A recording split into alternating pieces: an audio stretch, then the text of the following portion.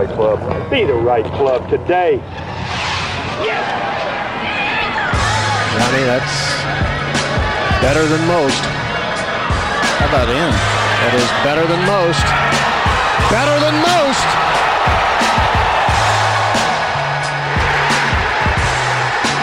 Expect anything different?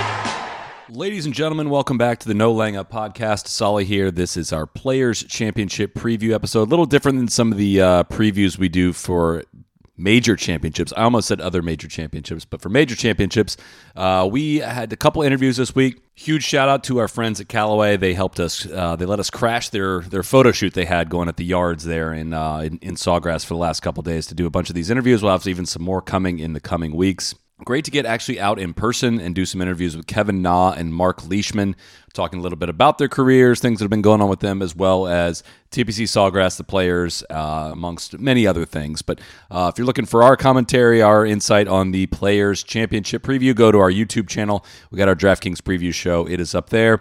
It also might involve a couple people jumping in the ocean this past week, and there's some other weird stuff that you would expect to find there. So go to our YouTube channel and check that out. This episode is brought to you by our friends at Wine Access. They've set up wineaccess.com/NLU, which gives users 15% off their first 3 purchases.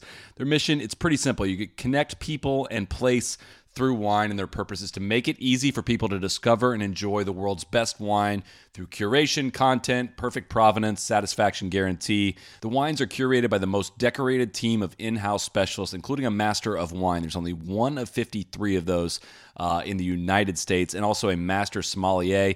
Every bottle has a story that includes tasting notes, how to enjoy it, whatnot. Perfect provenance, zip by zip, temperature controlled shipping ensures the pristine condition of every bottle. And plus, Wine Access is now the official wine provider of the Michelin Guide. The wine of the month for March is a 2017 Ferrer Bobet Priorat. Dang it. I even looked that up on YouTube. Priorat. I looked it up on YouTube to try to get that right, and I still don't think I did it. This is why I need TC here with me. Satisfaction guarantee, they'll credit you for any bottle that fails to impress. Your direct line to wines typically reserved for industry insiders and Michelin-starred restaurants. You're going to get that through Wine Access. The world's best wines are made in limited quantities. Finding them is the hard part. That is what they do. The barrier to the world's best wine is not price, it's access. Wineaccess.com/NLU, 15% off your first 3 purchases. Let's get first up, Kevin Na. How many times have you had to tell the Tiger Woods story from 17th hole at TPC Sawgrass, and do you get tired of telling it? No, I don't. A lot of people ask me. I'm sure my friends have had the chance to ask me, but pro-ams is where I get asked the most. Every time I play a pro-am, they go, I gotta ask. It's like, how did that walk-in start about? And what was it like to see Tiger Woods do it? And the answer is, it was amazing. I mean, you have maybe the greatest golfer of all time, arguably, right? To imitate something you do and you've done for your whole life, and people that play with me have seen it, but for him to imitate you and laugh about it before he imitated you. Yes, and it kind of caught you by surprise. It looked like. Yeah, I know that he's got a great sense of humor, but sometimes he doesn't show that a lot when he plays, right? During competition, well, he actually never showed it, and when he imitated me and he had that huge smile and he started giggling, I was like, oh my God. Tell me you have that framed in your house somewhere. I actually have the PGA Tour printed a nice picture of me and gave it to me. And it was very nice, and I took it and I framed it. I think it was a great moment in my career.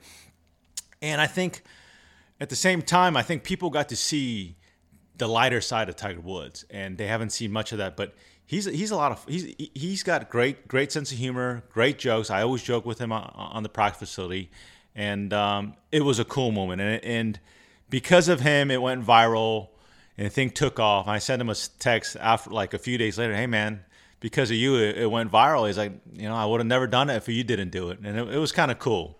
You did almost beat your putt to the hole on that one. I know you take a lot of pride in your ability to walk putts in. That one was especially preemptive. But what's your relationship like with Tiger? I mean, I was reading he texts you and he's texted you after wins and stuff like that. Yeah. Look, I don't know how many people are really close to Tiger. I can't say I'm close to Tiger.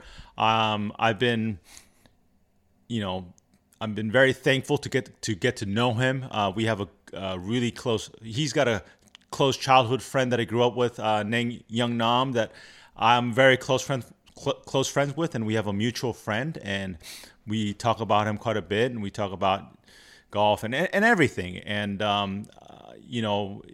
it's just nice to at least know his number and be congratulated by him when I do win a golf tournament. So, it's just because that wasn't always the case when he was in his prime. No, I don't think he was texting a lot of people congratulations. Look, I couldn't say boo to him. Yeah. I mean, as much intensity he had and the charisma he had, I couldn't even hit balls next to him. But I feel somewhat comfortable now around him to talk to him, to hit balls next to him, and shoot him a text here and there. What does coming back to the players? Does it bring back more warm memories? You've had a lot of success here. Mm-hmm. You had 3 top 10s in your career. Yet it was also the scene of 2011. You were dealing with I'm sorry to make you shudder bringing it up. It's been 10 years now. It's amazing, but it's crazy to think about. But I think every golfer has struggled in some way of something that they've gone through periodically. And I look back at that now with, not confusion. It just is. It's amazing to watch a professional at your level kind of go through that. Had you ever gone through anything? And I'm talking about, for people that aren't familiar, you had trouble pulling the trigger while in contention at a PGA Tour event. What was that like to go through, and what was the cause of that, and how did you get past that? So it was 2012. Oh, 12. Okay. Yeah. So I went through. It actually started in late 2011, but I went through about, I want to say 6 months to almost a full year to get really out of it, but literally couldn't take it back. I would stand over the ball and could not take it back. And you can call it, we don't like to use that word, but you can call it the yips, right? I don't know how it started. I want to think that it started because I changed my swing so quickly and I changed the balance in my setup. And I think because I changed so quickly, my body and my brain hasn't adjusted to it. That's the only excuse I can think of. And it was exacerbated under pressure. When I got fatigue or a lot of pressure, it just got worse. And it was actually, I was almost afraid to go tee it up in a golf tournament and play in front of people. And, in my job, you can't play in front of people. You don't have a job. But looking back now, it made me stronger. It made me a better golfer. And it taught me a lot of things to appreciate just the simple stuff in golf. But I've had a lot of messages from people, a lot of people coming up to me asking me, I've had the same thing. Can you help me? I've seen another professional golfer at the Open Championship. I was playing a practice round, and he had the same thing. I was like, oh my God. He actually WD'd that from that tournament and did not play. But for me, usually guys, when they go through something like that, they fall off the map. They can't make a cut. You never see him on TV. I was playing some of my best golf. That's what's crazy to me about it. You got in contention. Yes, yeah. I was leading the Players' Championship. So it's crazy how I still played well under what was going on. But it was rough. It was rough. It's something that I don't want to ever experience again. I think I am definitely over it, but you just never know. Hopefully it never comes back. Oh, I hope I didn't just put it in your head for this Are there certain courses that you just get inherently more excited to play on because they aren't bomber golf courses? And I'm curious, just if your preparation changes for golf courses that are bomber golf courses, and where the players fits in all that. So there's definitely golf courses that are suited for me that I've had good records, I've won, and I get excited about because I know I have a chance. If I'm playing well and I'm going to be able to contend on Sunday. And there's some checklists that I go off that, all right, I've won here. There's a couple more places before my career is over that I must win at.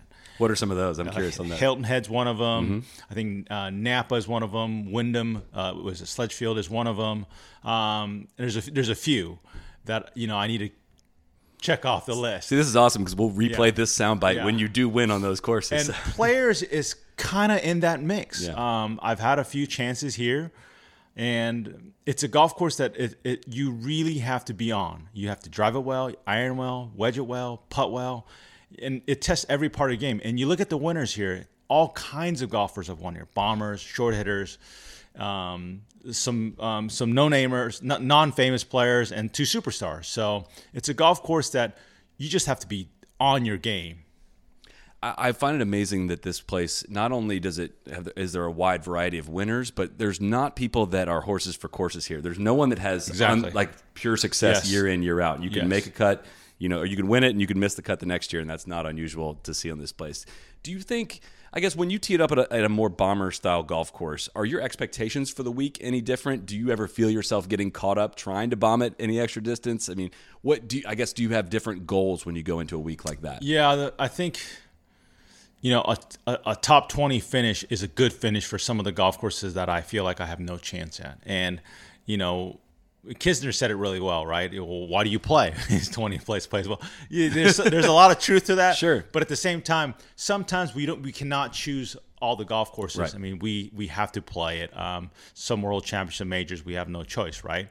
But those golf courses, you just kind of look at it. Hey, look, I'm going to try to get the best out of my game possible this week. I'm going to have to hit a lot of long irons, front center of the green, take my par, and birdie the holes that I really have to. And a 20th place is a good finish. What do you think when you watch like what Bryson's doing these days? Does it concern you with where the game is trending in any way, or do you look at it with just amazement? Kind of take me through what you think when you see something like that. I'm good friends with Bryson, and I play practice rounds with him, and I give him a lot of crap here and there, and with messages, and he's a fun guy to watch, and he's a hard worker.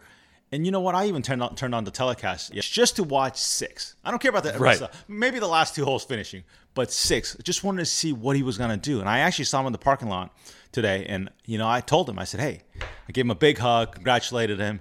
And I said, you know what? I even turned on the telecast to see what you're going to do on that hole. He said, I know you played it safe because you had the lead and you're trying to win a golf tournament.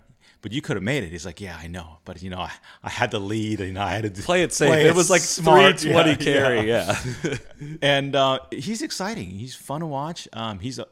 He earned it. There's some people, talking negative things about him. But you know what? Good for him. And for him to prove what he's doing is working for him, good for him. Does that kind of work for me? No. But it's working for him. It's fun to watch. But I also, at the same time, I can also see the other side of, do we have to back things up a little bit? And the answer is yes and no. But to make the tour less bomber friendly, I think we need to go to tighter fairways, smaller greens, runoffs. I think Concession was a great example. When I showed up to that golf course, I was like, man, I got a chance here. And I finished 11th for the week. I got off to a bad start on Thursday, but I finished great on Sunday, finished 11th. Anytime I go to a golf course and I know that I got a good chance at, if I'm playing halfway decent, most likely I'm going to finish in the top 10. And you know what? The answer to getting, to prevent bombers winning, it's not making the golf course longer. Right. It's actually make it tighter, shorter, greens smaller, and more shaved runoffs. Yeah, I think the heavy rough, he is exposing very quickly that especially the heavy rough, if you have a high swing speed, it's long and heavy rough, better advantage to be longer down there. And the high swing speed, you can hold the greens. Last week is a perfect example. Him out of the right rough, everybody's laying up, shore of the water, or just kind of challenge that a little bit and hit a 150-yard shot out of the rough and try to get 60 yards to the hole or something. He's going through that rough and hitting it on the green. Yeah. So the further you hit it, you got a shorter iron club in. The more head speed, you can get it out of the rough. So flyer rough, like 2-inch Bermuda rough, that 2-3 inch where it's flyer lie, that is a lot of fun, and that's what I'd like to see more. Yeah, it's a lot more unpredictable. Yes. How that ball is going to come out. But Concession, I think, was one. I looked at that golf course and thought, how has there not been PGA Tour events here held every year? Because it is is the stereotypical golf course of amateurs are going to have a very hard time out there. But for pros, I mean, winning score was 18 under. Yes. Yet there was still a lot of carnage to be had out there. You could get yourself in a lot of trouble. What is short rough and dramatic contouring, short grass and dramatic contouring around the greens do to a professional golfer? I think it makes us think. Yeah. And it's not just one shot is in the play. You got multiple ways to pull off a shot. It makes you more think, different techniques. And it's fun. And it's fun to watch. Okay, what is this guy going to do? Is this guy going to go up, or is he going to putt it? Is he going to run it, bump it? And it's more interesting. And I think we need to see more of that kind of golf course in the mix. And you can change even a golf course like this week or any golf course at your home club. And you don't have to change the design. If you change some areas with shaving it off and maybe grow the rough to a flyer lie stuff, and it changes the whole golf course, and it changes your whole thought process.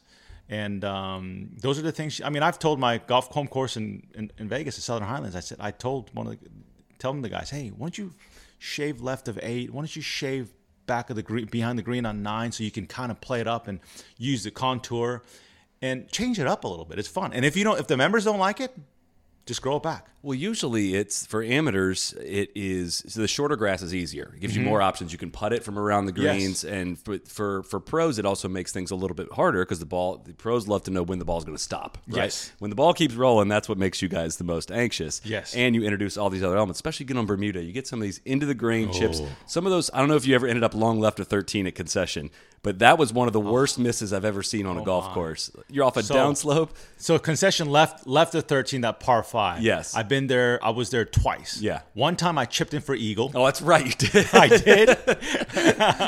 That example of it. And one time I chipped it off the green on the other side. That was the only. That was basically the two plays: chip it in, or you're not getting it on the green. So I mean, and then that little short grass Bermuda into the grain, we can flub it. I mean, literally hit it right in front of us and look like a total fool. Mm-hmm. But it happens easily. Mm-hmm. Yeah, no, that's extremely interesting. I want to specifically talk to you about something. You got to help me settle a debate we've been having on this podcast for a long time. I think you're a great career comp for this. Now, in the last 4 seasons, you have 4 wins. So you've trended away from this. I think at one point you had 61 top 10s and 1 win. Ooh, yeah. And we've had this discussion around Tony Finau a lot lately, and I'm very much in the stance of kind of what we talked about earlier. They pay 20th a lot of money because you beat a lot of professionals that week. Did anything change for you to go from the guy that was, finishing top 10 a lot of times? Did it wear on you at all to think like, hey, I'm beating all these guys but not winning? What does that mean? I think your perspective on this could be potentially really interesting. It was crushing me inside. Yeah? It but was. But you take way more out of finishing 5th than you would have if you finished 25th. Is that right? Yeah. Of course. But when you finish 2nd, I think you're a lot more disappointed than you finishing 40th that week. It's something about when you're that close and you don't pull it off. And I've always been that. I was that guy for a long time, and it's not easy to win out here. And I've gotten beat. I've thrown away tournaments. But a few things have changed. I think number one, once I did it again at Greenbrier, the confidence of me winning again and that I was able to do it helped me a lot. And then after that, when I started getting in contention, I didn't look at second. I didn't look at third. I didn't look at anything but winning. So my play was a lot more aggressive, not stupid aggressive, but I hit shots and my thought process was all for the win. It wasn't like, okay, if I miss this, I want to make sure I do. No. It was for the win. And I've seen this. The best player I've seen this out of is Phil Mickelson. So I've been paired with him a lot on Sunday with him when he's had chances to win. I've been in that group. I've been beaten by him. And when I see him play, he doesn't play for second or third. He plays only for that trophy. And the way he hits shots around the greens and how aggressive he plays, there's a lot to learn. And don't get me wrong, he's lost tournaments doing that, but he's won 44 times. And it's not like you are better off with, playing to not lose doesn't mean you're going to play better golf. And it doesn't help you protect anything, Because if you play defensive, you're not going to win. Right. Unless some guy, basically hands it to you.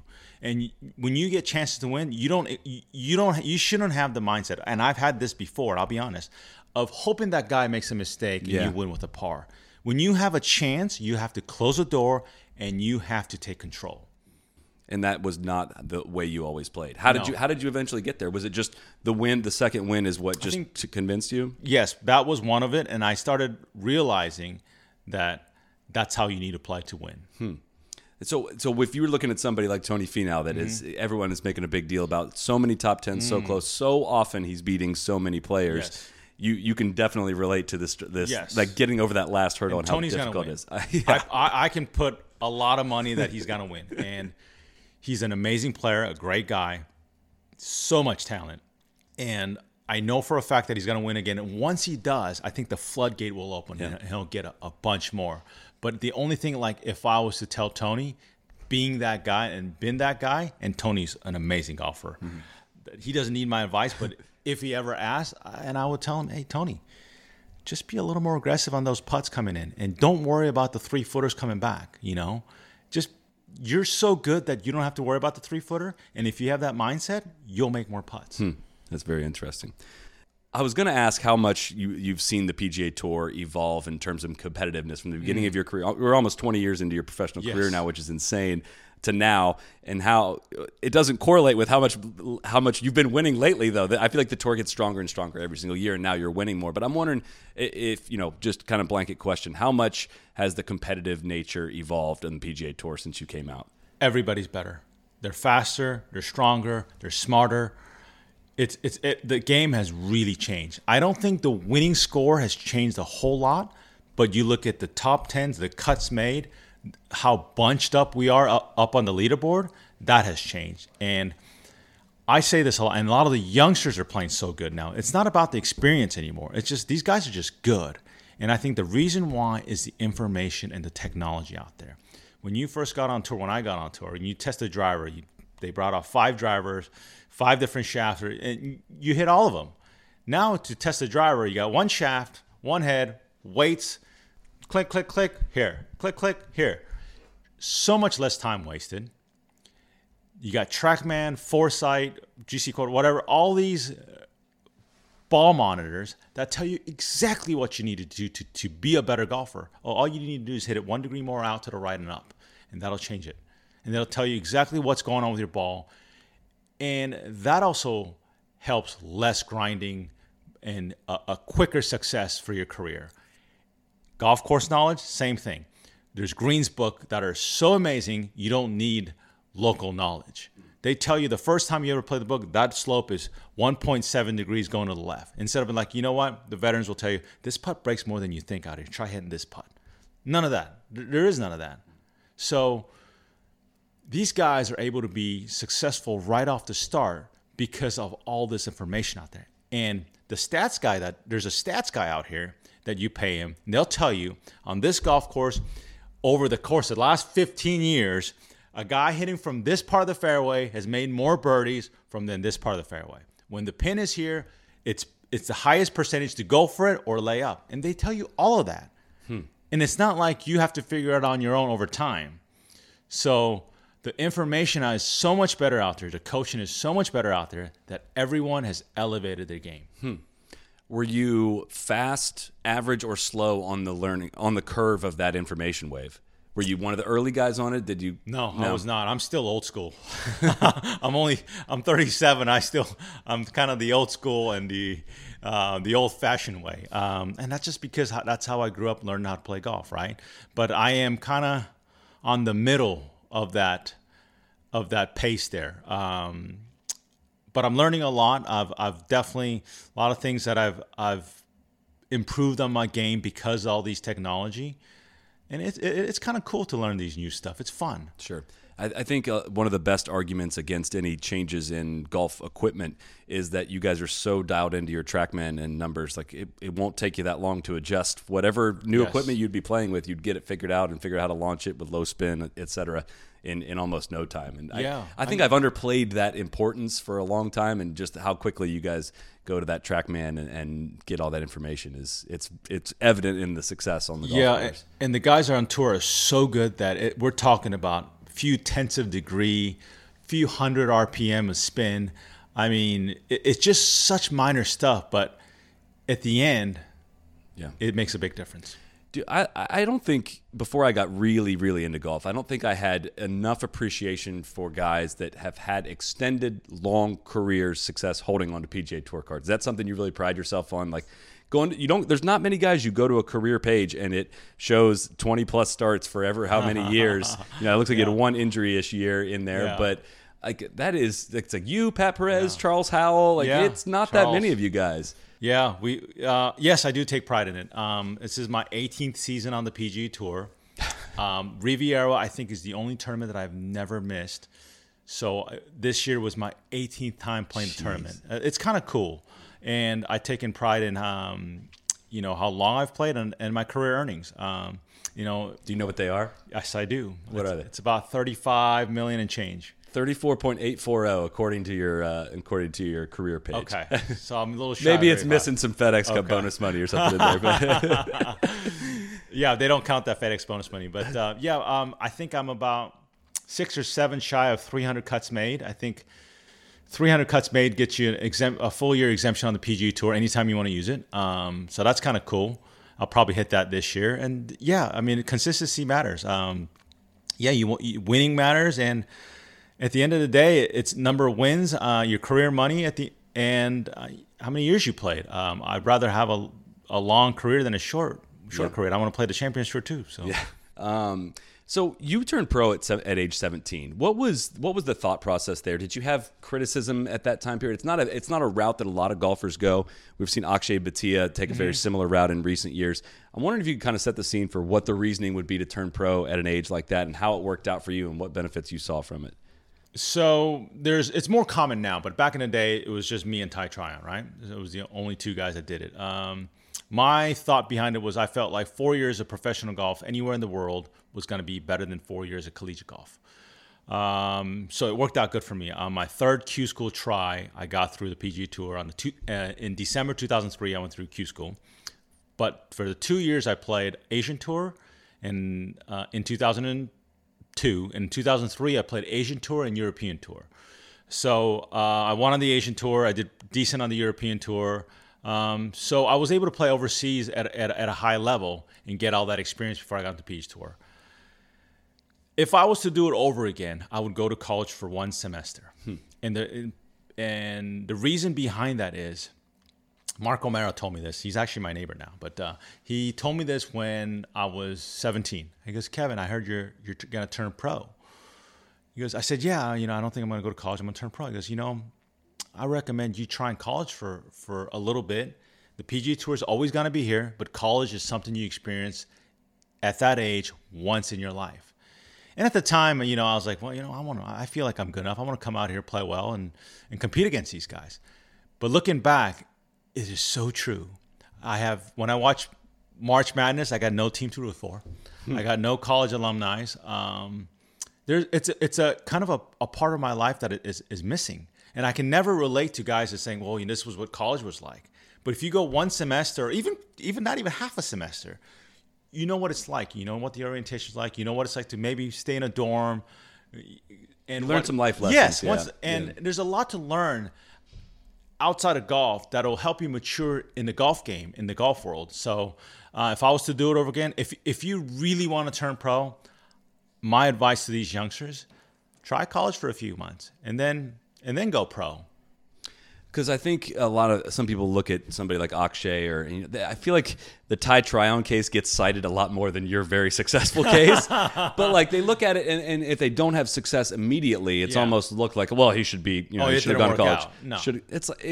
I to your point, I've heard you say this in other interviews too, saying I feel like I'd be better off at age 21, 22 that you would have been graduating with those 4 years of pro golf under your belt, and that's kind of the whole point. It's hard to argue against that at this point. It's probably, this route is probably not for everyone, and I appreciate the insight of maybe you would do it differently, but I also think it's okay to think about getting on the road, and you learn some things that in professional golf that you wouldn't have learned in college golf in those early years too. I mean, you go from a junior golf to professional golf. That's a big step. Sure. I mean, there's a lot of things that you need to learn. Also, in college, you have coaches, you have trainers, you have that kind of like a team around you for the team that a successful PGA Tour player would have. But when you just turn pro, you don't have any of that. Mm-hmm.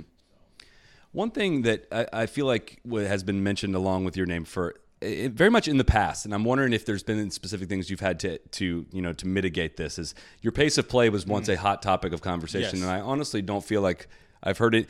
But it's the kind of moniker that can stick with you maybe longer than it maybe should. I'm wondering how you address that. I think I've gone past that, which is great. I think, when I had the yips, obviously people talked about that a lot. And, I'll be honest too, before the yips, I wasn't the fastest player, and I've become a faster, not fast, but I'm, at least average on tour. From tee to green, I would say I'm a little bit faster than average. On the green, I think I'm a little slower than average, so it puts me about at average. I joked to Bryson. I looked at him. I said, tapped him on the shoulder in one of the practice, and I said, "You're it." Which somebody has done to you before as well. Yes, Ben Crane. Yes, I've heard that story. Tell that story. I think we got the punchline. Yes, it was like 2012, like end of this turn of the playoff. One of the practice, and I was playing a practice round with Ben Crane, and he knows what I've been through, and he kind of puts his arm around my shoulder, walking off one fair, and I was like, what's and he kind of looks at me, he goes, Kevin, you're taking a lot of heat for slow play. I feel you, but I gotta say, you're it. And I've taken the same message and said that to Bryson. Well, I think that deserves commended, because it's not. There's two ways you could have gone about it, right? You could have continued on with that and and some guys live with being slow players and don't really ever try to change. But it seems like it was a conscious thing for you to say. I guess, did you look in the mirror and say, like, I need to change this, and this if I'm going to be around these, out of respect to my fellow pros or things like that? I'm just curious what that was like to go through. Nobody wants to just play slow. Sometimes everybody's wired differently, and it's not that easy to all of a sudden speed up your game, because we're playing for a lot out here: your career, FedEx Cup points, trophy, money, etc. And it's not that easy. And I really tried, and I've been trying for years, and I've gone different ways about it, and I found a way to feel comfortable playing fast, and it's actually helped my career. So, and if you look at the last, obviously 4 years, I've won each season, and as I've got faster, I've played even better. Maybe it's because there's less thoughts in my mind, and there's less time to think about the negatives.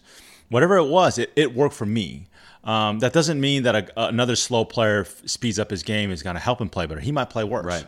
So at the same time, as long as you're not affecting others around you too much, you have to do what's best for you. What is your rebranding here as the Walk It In guy here has been tremendous. What is the one, I'm wondering, with the most preemptive walk-in you've had that didn't end up going in? Your most embarrassing walk-in that didn't actually end up going in? Not many people saw it. My coach saw it. I believe it was the first round of Colonial 2019. It was my 10th hole, first hole, the par 5. I just made a turn, and I had about a 5-footer for a birdie, and there was not many people around the green, few volunteers, few spectators, and my coach.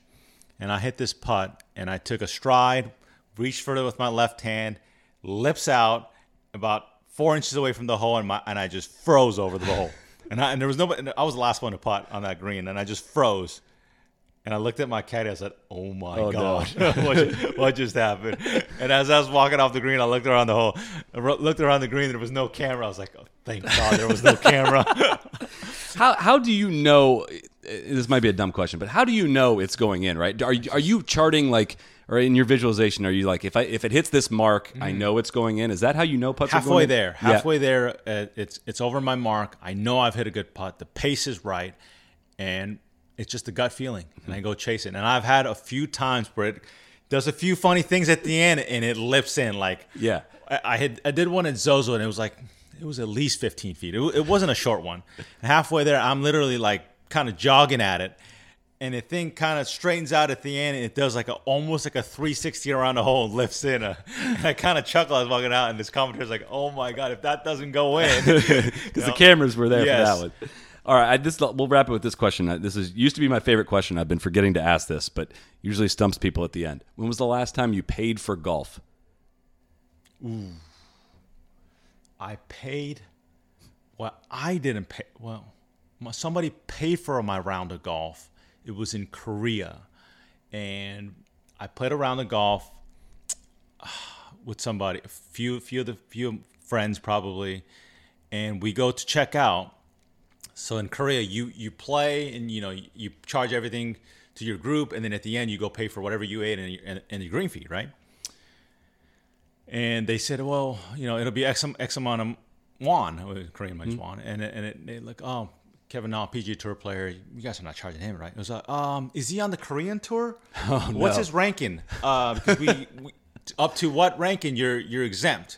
He's like, well, he plays on the PGA Tour. It's like, well, I'm sorry, then we're gonna have to charge him. I said that was last question, but can you tell me a little bit about golf in Korea? I've played a few places there, and I'm amazed by it. I think golf takes a long time here in the U.S. Yeah. The length of it is a full day, Yes. sun up to sundown activity. in some places. Faster. Okay. It's gotten faster. I just mean you stop for food. You know, well, shower. it's like the Discovery property, right? Some of these Discovery properties, they have like the comfort station every 6 holes. It's like that in Korea. It's like every 4 or 5 holes, there's a place. There's food. There's you sit down for like maybe 10 minutes and have a snack. So a lot of that's gone. So they'll have a little halfway house after 9, going there for about 15, no more than 20 minutes. And then after the round, everybody goes into this kind of like this sauna. Yeah. So you go take a shower and you go sit in this hot tub, and it just 4 different temperatures of the hot tubs. Yeah. There's a warm, hot, cold, and guys just chill in there and they just talk about the round. Guys butt naked. Yeah. You know that shot I hit. Look at it. What do you think about my backswing? And it's just the culture, right? Sure. And you go in there and you sit in the hot tub for a little bit, and you come out, and guys will go in and have a beer and have some food, and they talk about the day. Yeah. And that's just part of the culture over there. Have you been to Whistling Rock in Korea? I know I've not. Outside Seoul, or South Cape? Have you been down to I've them? heard of South Cape. I heard it's amazing. You've been there. I've been there. Yeah, it's there's pretty some wild. Good There's spots out there. Amazing golf in Korea. So, all right, Kevin, thank you very much for your time. Best of luck this week, and I would love to do this again sometime. Yeah, definitely. Enjoyed it. Cheers.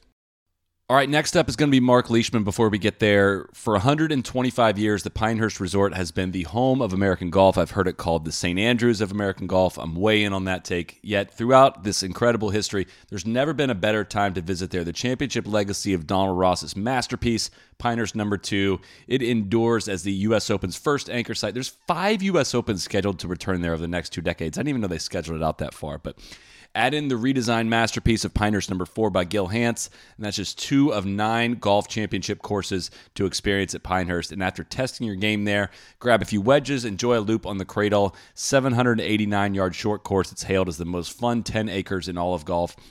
Off the course, you can indulge in an array of craft beers brewed on site at the Pinehurst Brewing Company, or relax with your buddies in one of the fully renovated Manor Inn's hospitality suites or stylish North and South Bar. They have so many options there. You could stay there for a week and not get bored. Pinehurst has never been better. Go to pinehurst.com now to plan your visit. Here is Marc Leishman. So I finally did it with a professional. Accidentally texted the pro when I was supposed to be texting his caddy asking about the pro. Get a weird text in your inbox last night? I did get a weird text message. Yeah, no, it was no harm done though. You must like me enough not to talk behind my back at least. Well, I always do research, so I go to people that are around this player, like, hey, what can I ask about? And Maddie, of course, our mutual friend and your caddy, knows you better than anyone. I was just like, just give me some ideas of things to talk about. But you did the thing where you transpose it and you accidentally text the person that you're asking about. But it could have gone a lot worse than it did. But I want to chat about 2020 with you. You came out blazing. You win the Farmers. You finish second at Bay Hill. The pandemic hits. Your whole year gets thrown for a big loop. Kind of take me through your. I don't know how much time it's going to take to talk about 2020, but take me through that year. Yeah, it did. It was like you said. I was playing really well before everything happened. Got off to a really good start here at the Players, and then obviously everything stopped. I made the most of it. Took some time off. Which you never will get as a pro. You don't ever get like forced time off, time that you know you can just do whatever you want with. Exactly, yeah. So I made the most of it. I really, actually, as far as the situation, I actually really enjoyed being at home with the kids and spending time with them in summer, which I don't normally get to do. When I am home, it's normally in December or January when it's freezing. Then just sort of struggled with energy, with just no crowds and wasn't playing great. And it just sort of continued on. I started thinking about my game too much. When you're not playing well, you think about it. All the time. But when you're playing really well, you don't think about it at all. You get up there, see the shot, hit it. So that took me a few months to work out what I was actually doing. Was it a technical issue you were having, and you had some complications with your coach as well, just with the pandemic and everything? Exactly. Us there. Yeah, he couldn't come over from Australia because of the. In the end, he did. I had to write a letter to the Australian government to be let out of Australia, and then he needed a letter from the PGA Tour to be let into America. And when he ended up going home at the end of November, he had to do a 2-week hotel quarantine in Australia. Wow. Missed his birthday and his anniversary, I believe, both in quarantine. So I got Dennis to thank for the turnaround in form. Yeah, but I was getting too far away from the ball because I was thinking about it too much. I was doing drills on the tees before I'd hit a tee shot, and those drills I was doing were actually good for my swing, but the distance from the ball, I was getting too far away, and when I get too far away from it, that's when I start spraying it, particularly with the driver. That's what I was. And you need, even at your level, you kind of need someone to tell you that. Is it something you don't feel that shift happening day by day, shot by shot by shot, but somebody can come in and see that? I'm always fascinated to kind of get, defining or delineating the relationship between a coach and a player, right? You're responsible for every swing, but like you can't film yourself and you can't, I guess that's a question. Can you pick up on things in video yourself, or do you need someone to kind of help explain things to you? So you can see it after you know what you were doing. Okay. For me, he saw it straight away. I was very lucky that I've been with Dennis for 20 years. He got over, saw it straight away. Just didn't do anything with my swing, made me hit some fades, some hooks, some high shots, some low shots, and changed the way I was getting into the ball. So I was working on balance, because normally when I start playing poorly, my balance is not good. It's either on my toes or my heels or my left side if I'm playing in the wind a lot. He noticed I was getting in. The way I was trying to get into the ball was like when you're catching a really heavy medicine ball, and you're bracing yourself, and I wanted a good base. My balance was good, but then I was 6 inches too far away from the ball. Maybe not quite that far, but it was pretty bad. Mm-hmm. As soon as he changed it, it took him 2 days at the Zozo. Signs were good. The next tournament was Augusta. Which you finished? Which I finished, I think, 12th or 13th. Mm-hmm. And then I was away. You get some confidence back, and you're away. Had a good finish at the Sony. You haven't been playing awesome these last few weeks, but I feel like things are close. But yeah, it was an interesting 2020. I think I learned a lot. Particularly learned why you celebrate your wins, because these tough times, they can pop up when you least expect them. You got to put in a lot of work and you go through a lot to get out of them. And when you hopefully do have another win, you got to celebrate it. So those times just make you appreciate the good times better, I think. Sure. And every golfer ever has periods of struggle, periods of time where they don't play well, and you look back at whatever your best score is or your best play and wonder, like, how did I do that? Is that did like winning tournaments feel very far away during that stretch? But at the same time, you're trying to draw off of these successes that you've had, but wondering why it's not translating to the course. Yes. Yeah. You feel like you're never going to hit a good shot again. Yeah. When you're playing poorly. What's it like to play competitive at the highest level, being on the road, being away from family when you're not playing well? Like, how do you try to convince yourself you've got it for this tournament when deep down maybe you don't? What's it like to go tee it up when you feel like you have one hand tied behind you? Yeah, it's exactly what you just said. It's, you try and go in with a really positive attitude, and then you can just see things coming, like unraveling in slow motion almost, which is hard, particularly when you're on your own. Like, at least if you've got your family out, you can go home and your kids will, be all over you and all that. Or even if it's normal times, you have a bad day, you can just go have a beer or two at a bar, have a steak and just watch sport on TV. And that's what I do. I love watching sport on TV. We couldn't even do that. Yeah. So it's extra lonely when you're not playing well during a pandemic. It was. Yeah. But at the same time, we were still able to play and all that. So I did realise how lucky we were as golfers. But at the same, it was. I mean, you get lonely, but when you're signing up or trying to get onto a tour to become a professional golfer, that's going to be the case. Sure. It does get lonely. You have to be all right with spending time by yourself. And that's the unsexy part of being a pro. Yeah, and you got to stay out of your own mind because you do have so much time on and off the golf course. Like even on the golf course between shots, if you're stinking it up like I was, you got a lot of time to think. And you say some bad stuff to yourself, but at the end of the day, it's still just golf, and hard work pays off, and you know that. Well, you hope that eventually, if you keep putting the work in, things will turn around, which it did at the Masters. Yeah, we've been a lot of us have been making plays on you for top 20s, top 10s, and stuff for our DraftKings picks, and you've been paying off great for us lately. So, well, like pretty much everyone, I'd say your success at TPC Sawgrass at the Players is mixed. There's almost no one that. Like you go look at that page and it's all top 10s it is just, it goes up and down.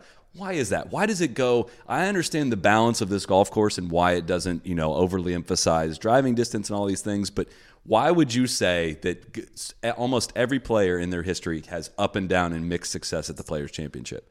I think it's really, really simple. I think it rewards good play. No matter how far you hit it, no matter what your strengths or weaknesses are, it rewards good stuff. And it punishes bad play. If you're driving it poorly, you have no chance of contending. If you're hitting your irons poorly into the greens, you're not going to be getting up and down every hole. The greens are compartmentalised, and if you're hitting it on the wrong sections, you're not always going to two-putt. So it's just, I think it's a really good mix of gettable holes, hard holes. But having said that, every hole can jump up and bite you. 4 is a birdie hole, but you can easily make a big number on 4. Yeah, easily. So I think that's the good thing about it. You have to hit draws and fades off the tee. You've got to hit draws and fades into the greens. The holes go all different ways. It's judging the winds. Are you a fader, or would you say you're a move it both ways guy? And with the driver, I'm definitely a fader. Irons, I'm equally happy hitting a draw or fade. I'll try and play whatever shot is called for. Because this course, I don't go to every tour course, but playing this one is the one that's like you got to move it both ways. Yeah. You got to probably fade on 1, got to draw it on 2, maybe fade it on 4. Like you got to. It truly is like everything. You can't just do the hit it over the trees with the fade every hole. And I think for every single player, there's some uncomfortable tee shots out there. 18 for me is an uncomfortable tee shot. 2 is an uncomfortable tee shot. How do you approach the tee shot on 18? Like, where do you are you picking out a line just towards the right and swinging like normal, or are you hitting a fade away from the water? How do you hit that tee shot? I've done everything there. So when it was in May, I used to just put a 2-iron in the bag and hit a 2-iron. Because that was the drawing helping wind. 2-iron. It could run 50 yards and you'd have an 8 or 9-iron into the green. With how fast the fairways are this year, you could potentially do that. You could hit 3-iron off there and just maybe have a 6-iron in. Is it different than last year? Because last year everything was plugging in the fairway. Yeah, so it's I think the fairways are cut really short, and the condition of the course is as good as I've ever seen any golf course. It's unbelievable. Greens are already really quick, which I wasn't expecting yesterday. Normally they start out slow on Monday and progress. They were probably running 12 yesterday. Mm-hmm. Yeah, but the condition's unbelievable. So I'll probably hit 3 wood there. Just because there's no shot from the right. You can't just bail right on that shot. You can't. So you have to just hit a good shot. It doesn't matter. Like, if you obviously don't want to miss it left, but if you miss it right, you're probably not making par either. Especially with the fairways fast. Even that chip out's going to be hard to keep it on the fairway. So hopefully we won't be chipping out on 18. But you just got to hit a good shot. Yeah, that speaks to why the up and down success, I think, is like this golf course. If you're on, you can get through all these hurdles, and the guy that's going to win is going to thread that fairway on 18. But if you're a little bit off, there's just nowhere to hide on a lot of these holes. Exactly, yeah. And like I say, it's not just, all right, I have to hit draws this week, like Augusta. You can pretty much hit a draw off every hole and be fine. Here, you've got to have, your swing's got to be right, because you've got to hit every shot in the book. And that's what I love about it and hate about it. Compare March versus May, this tournament, the overseed, the rye, the extra green look we're going to see this week versus how it played in May with a bunch of Bermuda. And I know it was kind of up and down condition wise, firmness wise when it was that week. But what does that do for you? You grew up in Australia, probably playing more used to the firmer golf courses. But does it matter firmness wise whether it's March or May? It plays longer in March, both because of the overseed. The fairways are a little bit softer and the weather is a little cooler. The rough's still pretty thick, but it's very unpredictable in May. You can have an 8-iron go 200, and then you can, an 8-iron go 150. You don't know how far. It's just, the flyer lies out of Bermuda. Yeah. They had it at that perfect length where it was just a guessing game. Yeah. So I guess the crowd's a little safer in March, just with flyers. The overseed is a lot easier to predict how it's going to jump. You generally know it's going to come out pretty soft. Yeah. And you can control it once it hits the ground, just because it's a little softer. I think this is the third time third or fourth time we've played it in March. With last year's didn't end up actually being played. But yes, this is the third year. So I think this is going to play the most like May out of the 2 and a bit we've played, just because of how tight the fairways are and how the weather looks like it's going to be dry. And I think they'll let a lot of the overseed die.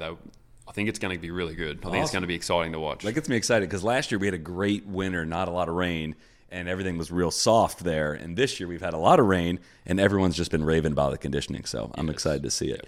Well, on a different note, I want to talk some President's Cup.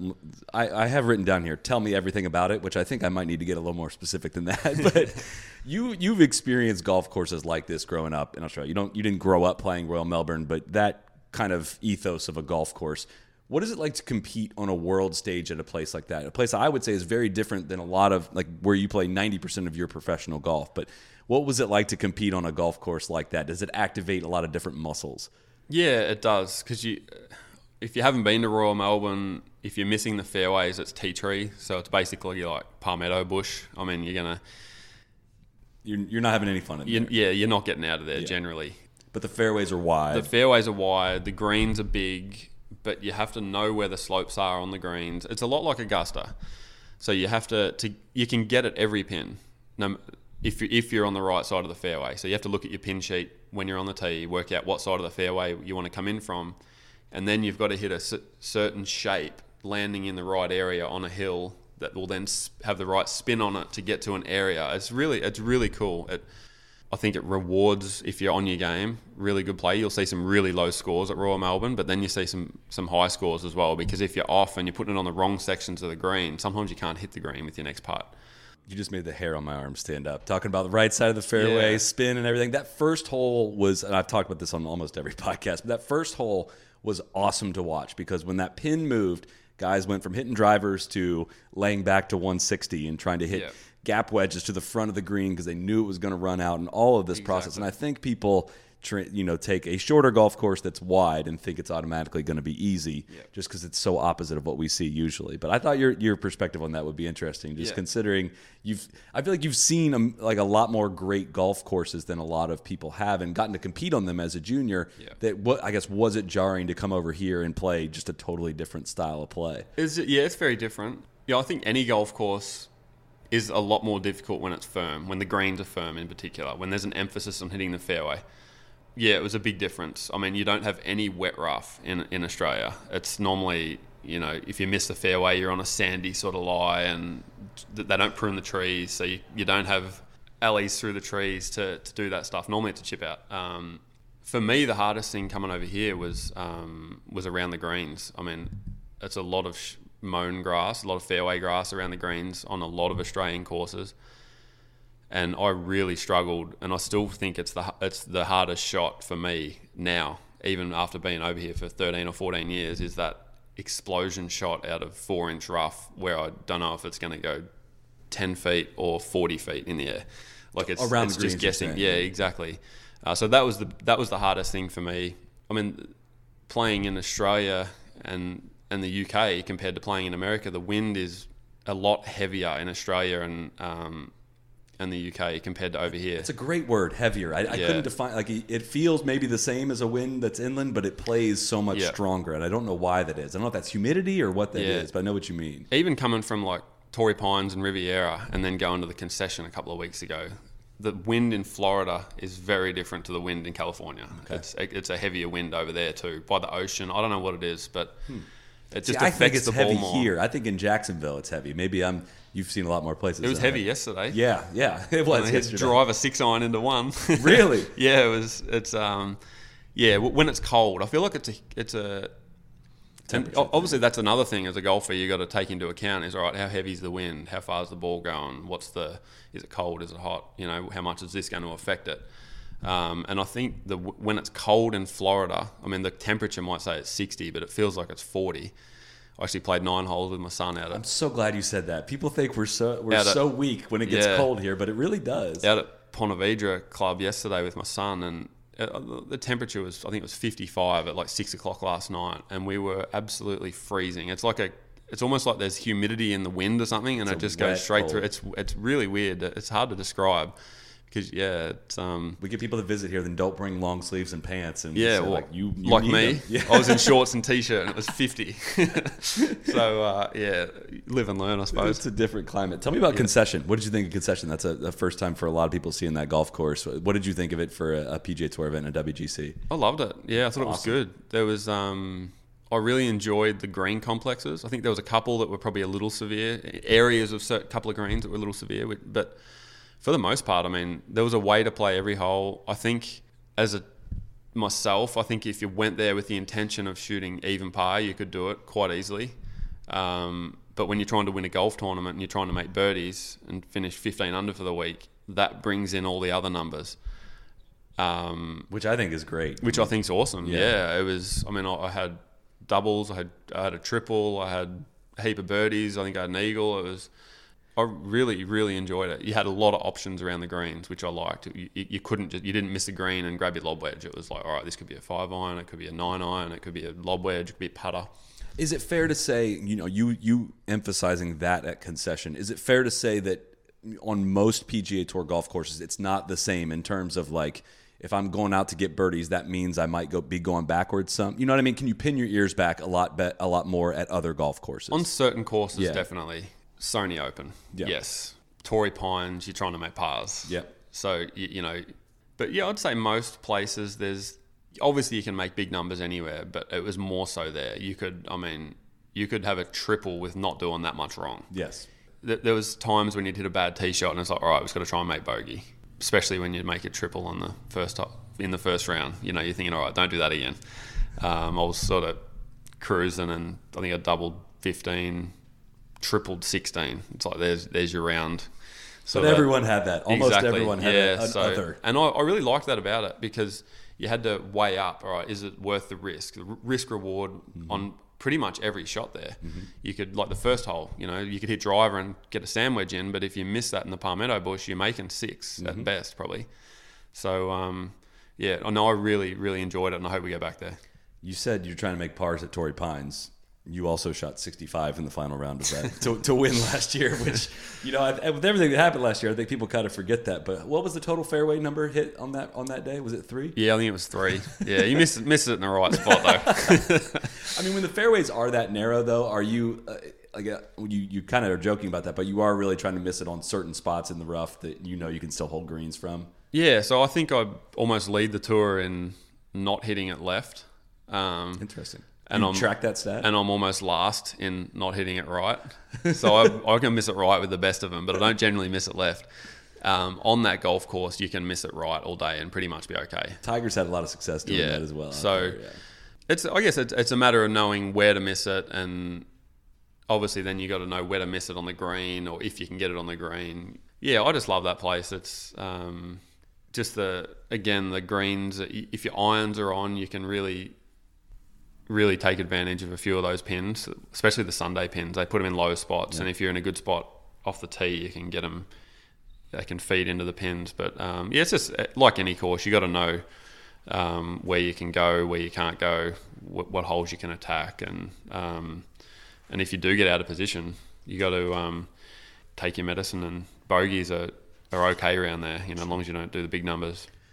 Easier is not the right word that I'm going for here, but I'm going to say it anyways. Has winning gotten any easier as you get older in terms of when you find yourself in contention, your ability to channel pressure and mindset in terms of going for wins? Has that changed at all, evolved at all over the course of your career now that you have won 5 times on the PGA Tour? Yeah, definitely. I mean, I enjoy pressure.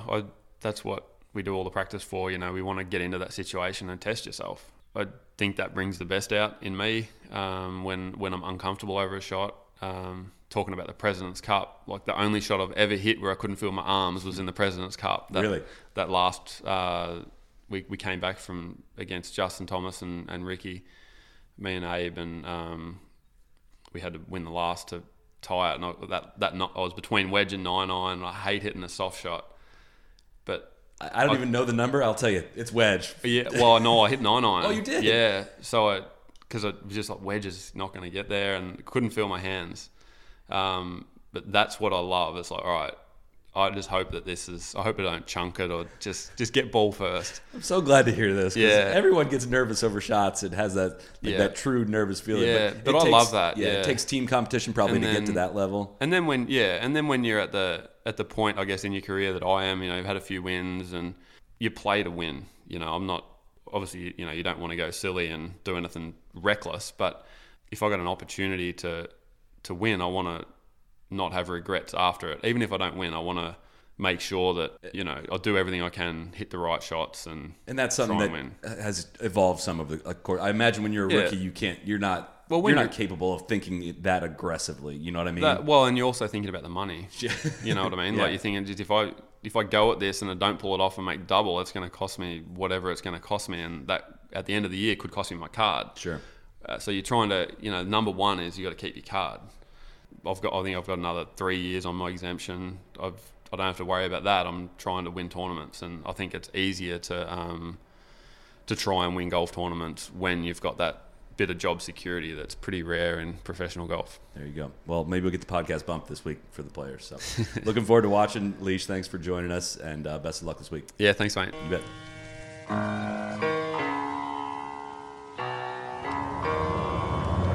Be the right club. Be the right club today. Johnny, that's better than most. How about in? That is better than most. Better than most!